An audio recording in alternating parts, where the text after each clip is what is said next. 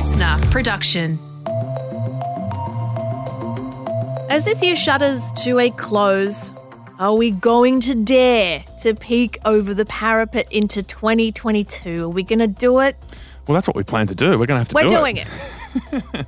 Well, the biggest thing that will happen next year, a big, bold prediction here. What, COVID is still around?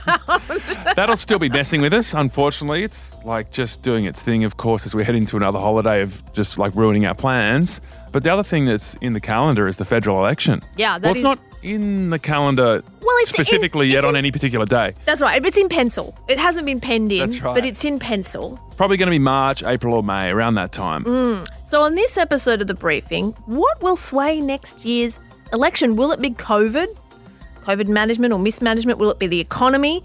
Or will it be, as comedian Dan Ilic argues, climate change? The election coming up is probably the most important election in the world, and that is not hyperbole. It'll absolutely determine how many gigatons of carbon either stay in the ground or get burnt in the air. So you might recognise that voice. Dan's the guy who put up those witty Times Square billboards that probably did embarrass our government on their climate ambitions. Yeah, we're going to get his view on whether climate change is going to make a difference next year. He reckons it definitely will. That is in the second half of The Briefing. First, as always, here are today's headlines. It is Friday, the 17th of December. You're with Tom and Jan. Well, we're starting today with a tragic story. It's one that I haven't stopped thinking about since it happened yesterday, but the death toll from yesterday's Jumping Castle tragedy has very sadly risen to 5 as the Tasmanian community of Devonport struggles to come to terms with what's happened. We're a very close-knit community and everyone will know someone and will have connections with that school community. It's just beyond comprehension at this point. That's the Devonport Mayor, Annette Rockcliffe. Authorities confirmed the latest death last night. 4 children remain in hospital after the jumping castle they were playing on was lifted 10 metres off the ground and was moved 50 metres along. On a day when these children were meant to be celebrating their last day of primary school, instead we're all mourning their loss. Our hearts are breaking for the families and the loved ones. That was Tasmania Police Commissioner Darren Hines speaking there. Now, the children at the primary school in Devonport, they were celebrating the last day of term. What we understand has happened is that a sudden gust of wind sent the structure into the air. This was around 10 a.m. local time. The Bureau of Meteorology, though, says that readings that morning didn't appear to be a particularly windy day. I spoke to the Mayor of Devonport yesterday. She said it wasn't a particularly windy day either. So not clear exactly what's happened and how this tragedy has unfolded. Yeah, the bomb's saying 7 to 19 Ks, so yeah, as you said, not that windy. And jumping castles are meant to withstand 40 Ks, so yeah, we'll wait and see what actually happened.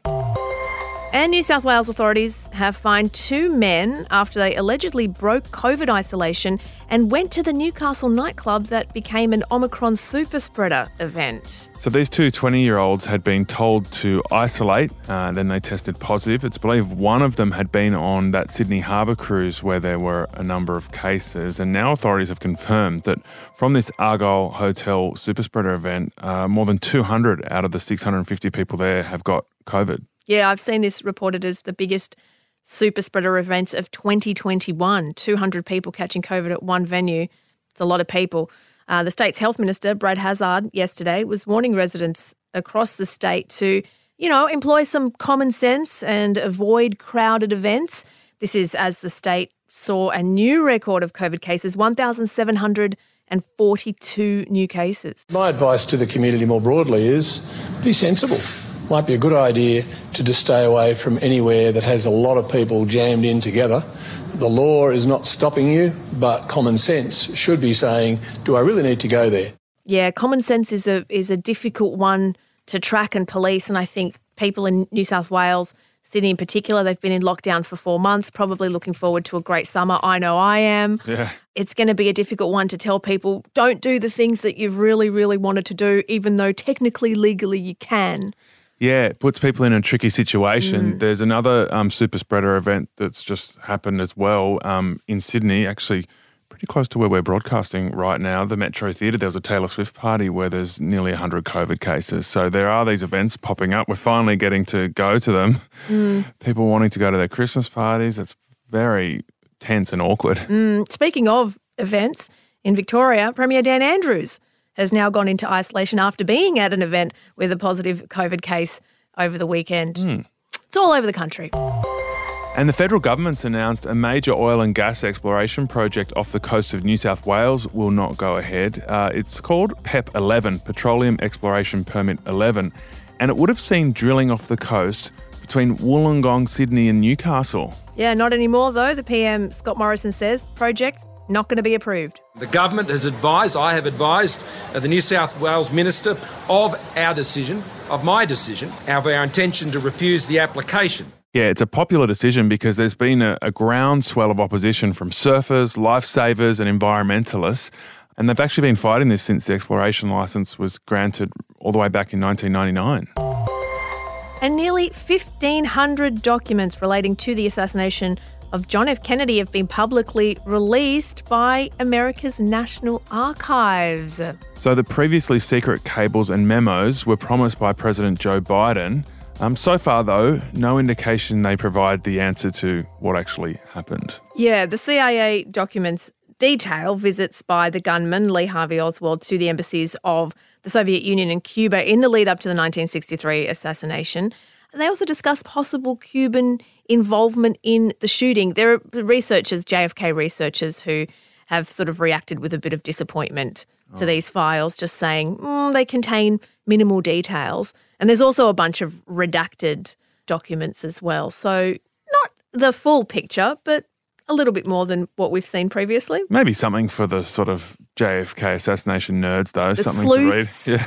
This comes at an interesting time because John F. Kennedy's daughter, Caroline Kennedy, has just been named as the new US ambassador to Australia. So that's pretty exciting because she's Democrat royalty, part of the Kennedy family. And this is seen as a signal that the Biden administration are taking us really seriously as an ally. Yeah. She's got some chops, though, as an ambassador. She was the former US ambassador to Japan. So that's a pretty important post as well. Yeah. And a bizarre cricket story. Right on the eve of the second test, the Australian captain, Pat Cummins, oh dear, he was deemed a close contact, forced out of the Adelaide Test. Yeah, so that's led to the return to the captaincy. And by the way, Pat Cummins was only captaining his second test here after the whole scandal with Tim Payne and the sexting. So now we've gone back to another familiar face with a bit of a controversial history too. Pretty interesting morning, a bit been going on, but feel for Paddy, obviously missing this game, but I'll try and lead on the way he started last week. Yeah, so that was Steve Smith. They're speaking to Fox Sports. So he stepped in to take on captain duties, you might remember, for the first time since the ball tampering saga. Some other sporting/political news. That was a terrible segue. 9 newspapers are reporting that former Wallabies captain David Pocock is today announcing that he's running for federal politics. Huge. Yeah, he's going to throw his hat into the ring to become an independent senator for the ACT. So what's driving him is basically lack of action on climate change. That's what he's hoping to change. Yeah, well, that's amazing. I mean, he's a hugely credible figure for what he did out on the field, basically stealing the ball off the other team more than anyone else almost in the history of the game. But he was also well known for his environmental activism. While he was a Wallaby, he chained himself to a bulldozer on a New South Wales proposed mine site, got arrested, got into a bit of trouble for that with the rugby authorities, but he really stood his ground and was really outspoken, and he's been doing some amazing conservation work in Zimbabwe, and now he's coming back to do this. Yeah, it's obviously something that he's incredibly passionate about, and he's one of just a slew of independents that look like they're going to be running in next year's federal election. How many do you think will win, though? Well, I mean, I don't know. I know better than to cast predictions. Well, David Crowe in the Sydney Morning Herald today said, lucky to get 2. Okay. They're all running on the topic of climate change too, so hoping to really change the federal government's approach to climate change, which tells you the issue is on the cards. And funnily enough, that's exactly what we're going to be talking about in our briefing topic. Yeah, I think Dan Ellick will be very happy about that David Pocock news. Indeed.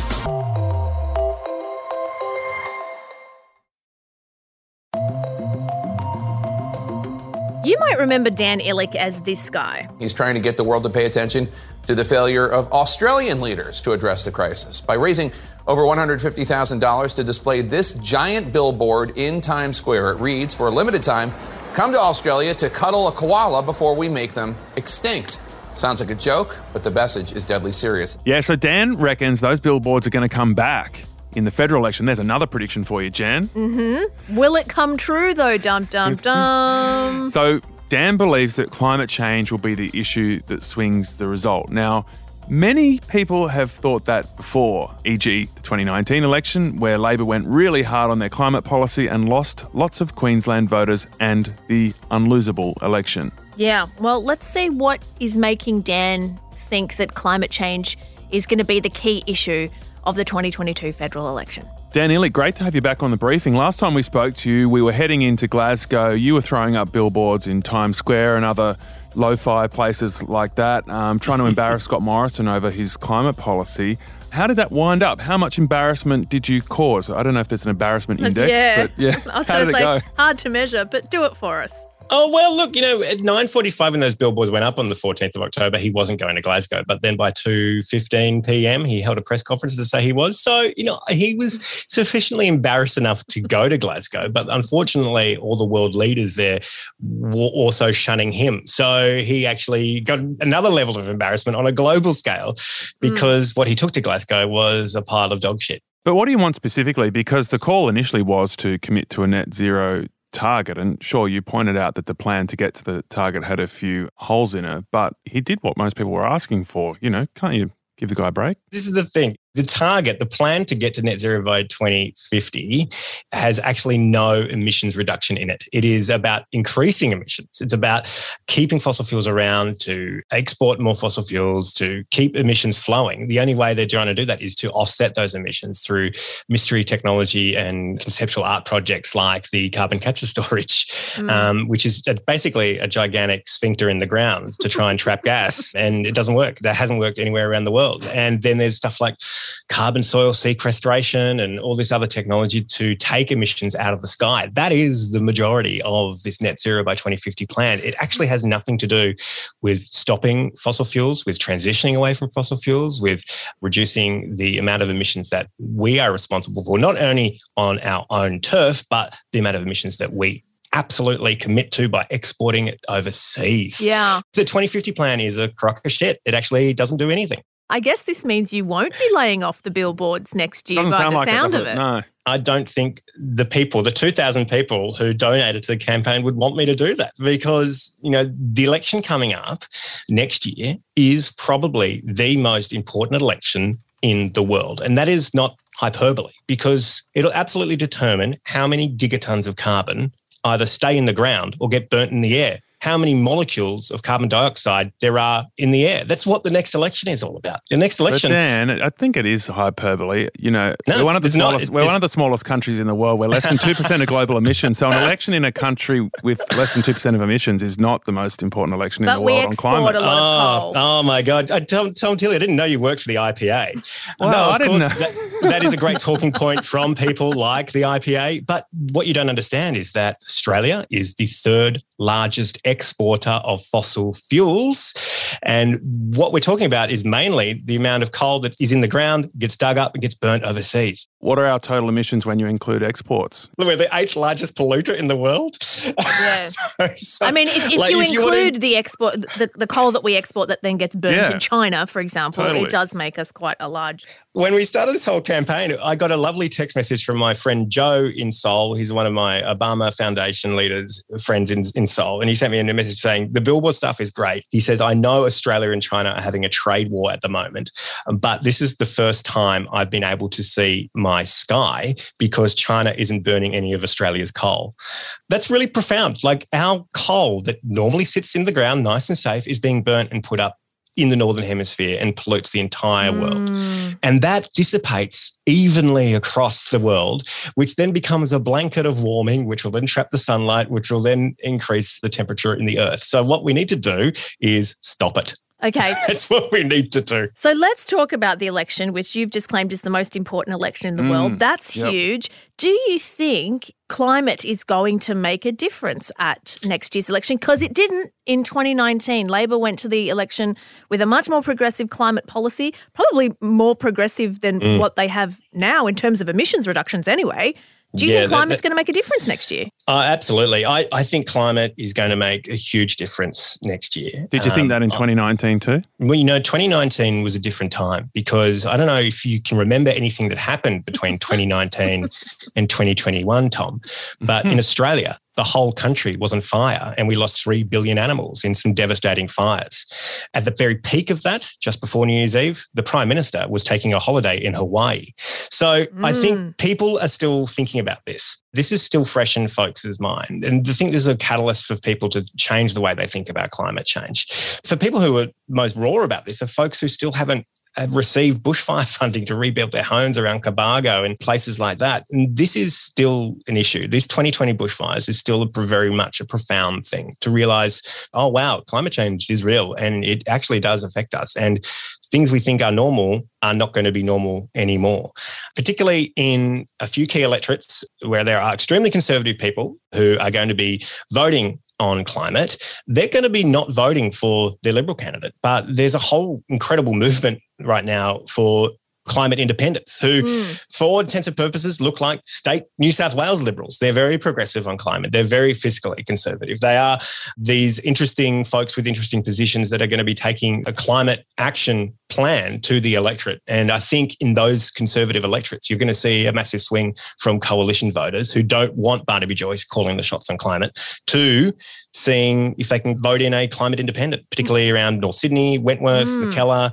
all these kind of electorates. And so do you reckon that we will be seeing more Zali Steggles of the world? Of course, she was the one who unseated Tony Abbott in the seat of Warringah. Is that something that you envision happening for 2022? There are clones of Zali popping up all around Australia. It's remarkable. Zoe Daniel, Allegra Spender in Wentworth. She's the daughter of Carla Zempati. Like, I would not call them a Labor kind of supporter. These are business people who are running in these electorates. Kylie Tink in North Sydney. Kylie was a former CEO of the McGrath Foundation. Like, we're talking really competent, diligent women, which is the opposite of what we see in Parliament, which is basically a bunch of dead shit men.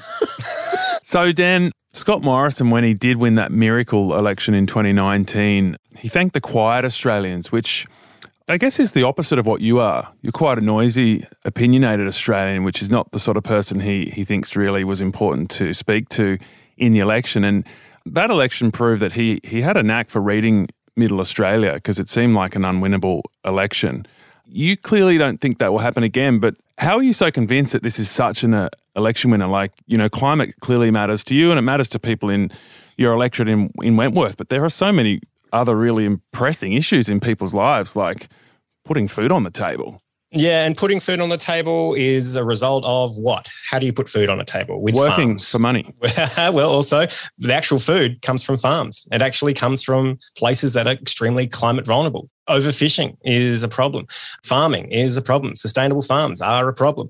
These are things that actually are causing huge problems. Drought, but do you think people floods. really see it that way when they go to the ballot box and, they're thinking about looking after their families, and it's often economic issues that win elections? Totally. And I think people definitely feel a little anxious when it comes to climate. And there's a great poll that came out earlier this year, Tom and Jan, from the ACF. And the ACF poll surveyed... So this goes to my point. Like, I don't think people in these suburban seats are thinking about ACF polls. Like, it really doesn't matter to them. Well, let me tell you, they are, because the poll is huge. They surveyed 20,000 people and they found that in every single electorate, over 70% of people in that electorate don't think our government is doing enough on climate change and want to see our government do more on climate change. So, Tom, that is a lie. No. But that doesn't mean it's their top issue just because they care about it a lot. Sure. Look, I haven't done a poll on people's top issues, but it's definitely on the front of people's minds. When it comes to climate, folks are concerned. Their kids are concerned. There are kids coming home from school having conversations with their parents about climate change every day. And that's a completely different shift in kind of mentality. We're seeing these grassroots movements of people becoming active in this space who were never previously active before. Hey, Dan, so conspiracy theories are being crazy this year. I know it's something that you've done massively on Irrational Fear, and I think the vaccine mandate debate has really sparked a lot of these conversations, intense protests, even threats of violence. So it's been really vexatious this year. Where do you see that going next year? Because I sense that with the booster becoming increasingly important with the Omicron wave, it kind of fuels a lot of these people's conspiratorial narratives. What? I've got to get another vaccine? Yeah. And then they'll say, it's got to be another one, 50 vaccines later. They're the comments I'm seeing online as people are responding to this now. Don't read the comments online. You got to know what people are thinking. I don't know if that is a good indicator of what people are thinking, but nonetheless. Well, look at the streets every Saturday. Like, they're being packed with tens of thousands of people with this kind of attitude. But look at the vaccination rates. Yeah, I know. Look, I know. It's a noisy minority. In terms of, you're speaking, once again, we're talking about the silent majority. The silent majority make up, by today's count, 93.5% of people who've got their first dose. So I don't think this... the crazies out there who are all for freedom kind of understand that actually a vaccine will give us freedom. The folks who have done the job, 93.5% of Australians who have done the job already of getting the vaccine, they are kind of allowing us to try to be in a best position to kind of live our best lives. So this is a super interesting thing where the anti-vaccine protesters or the freedom kind of caucus, if you will, are extremely noisy, but they make up such a small amount of people. And it must be extremely lonely out there. And that's why they've just got each other and good on them. That was Dan Ilic. He describes himself as an investigative humorist, also hosts a podcast, Irrational Fear. Yeah, he was right about some things and wrong about others. He was right, I think, that the bushfires will shift sentiment on climate change and put more pressure on those inner city electorates like Warringah, Wentworth, like Kooyong in Melbourne and various others. But he was wrong on many other things, I believe. He's wrong that it's the most important election in the world. Okay. Well, even if you take his line that we're, with exports, the 8th biggest emitter of carbon, that makes us maybe the 8th most important election in the world. Mm-hmm. And also that it's going to be the most important issue at the ballot box for a big proportion of Australian voters. Yes, people care about it, but it's not number one. There are a lot more pressing issues in their lives, namely the economy, which always sways elections. But also at the moment, COVID. And I think it's actually the combination of the two, COVID and the economy, because I think it's still going to be a really uncertain time next year and people will want security, particularly economic security. So I think that's going to have a big role and probably push in the coalition's favour. And whether it's true or not, a lot of people think they are better economic managers. Lots of predictions coming out in this episode. Dan, Tom, do I have any predictions? Nah, I know better than that. All right, so over the next 3 weeks, we're going to bring you a stripped-back version of the briefing. We'll take a break from the briefing topics and all the hard work and research that goes into those. But we're still going to bring you the briefing headlines in your headphones each morning. So you'll still have the briefing there at 6 a.m. We'll give you a snapshot of the daily news thanks to our colleagues in the Listener newsroom. So you'll still get a sense of what's happening. And sadly, Jan, we're still going to have to listen to the news, aren't we, given what's happening? Yeah, it's going to keep changing with COVID. So if you want to keep on top of it, we're still going to be here for you over the summer, that's for sure. So the idea, as always, is the briefing can save you from doom scrolling, which I think is more important than ever during the holiday period. You want to get up, quickly listen to the briefing headlines, and then spend 0 more minutes on the news and spend as much time as possible eating prawns and getting skin cancer at the beach. Well, yeah, maybe not the latter. Also, a big thank you to all of you for tuning in this year. I mean, it's been great to have you. We love getting your feedback. We love seeing those listener numbers grow. We want more of that in 2022. There you go. That's my prediction. More listeners for the briefing? Yes, ma'am. Yeah, tell your friends about the briefing if you're enjoying listening. And yeah, thanks so much.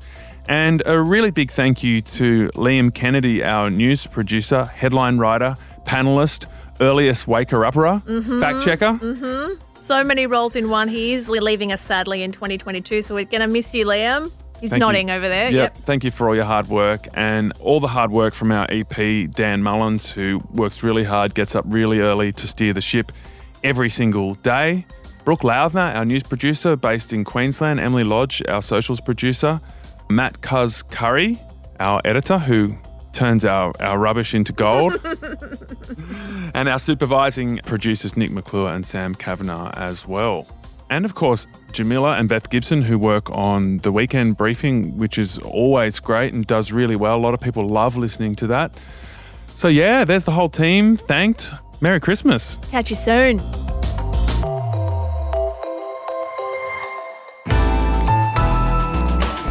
Listener.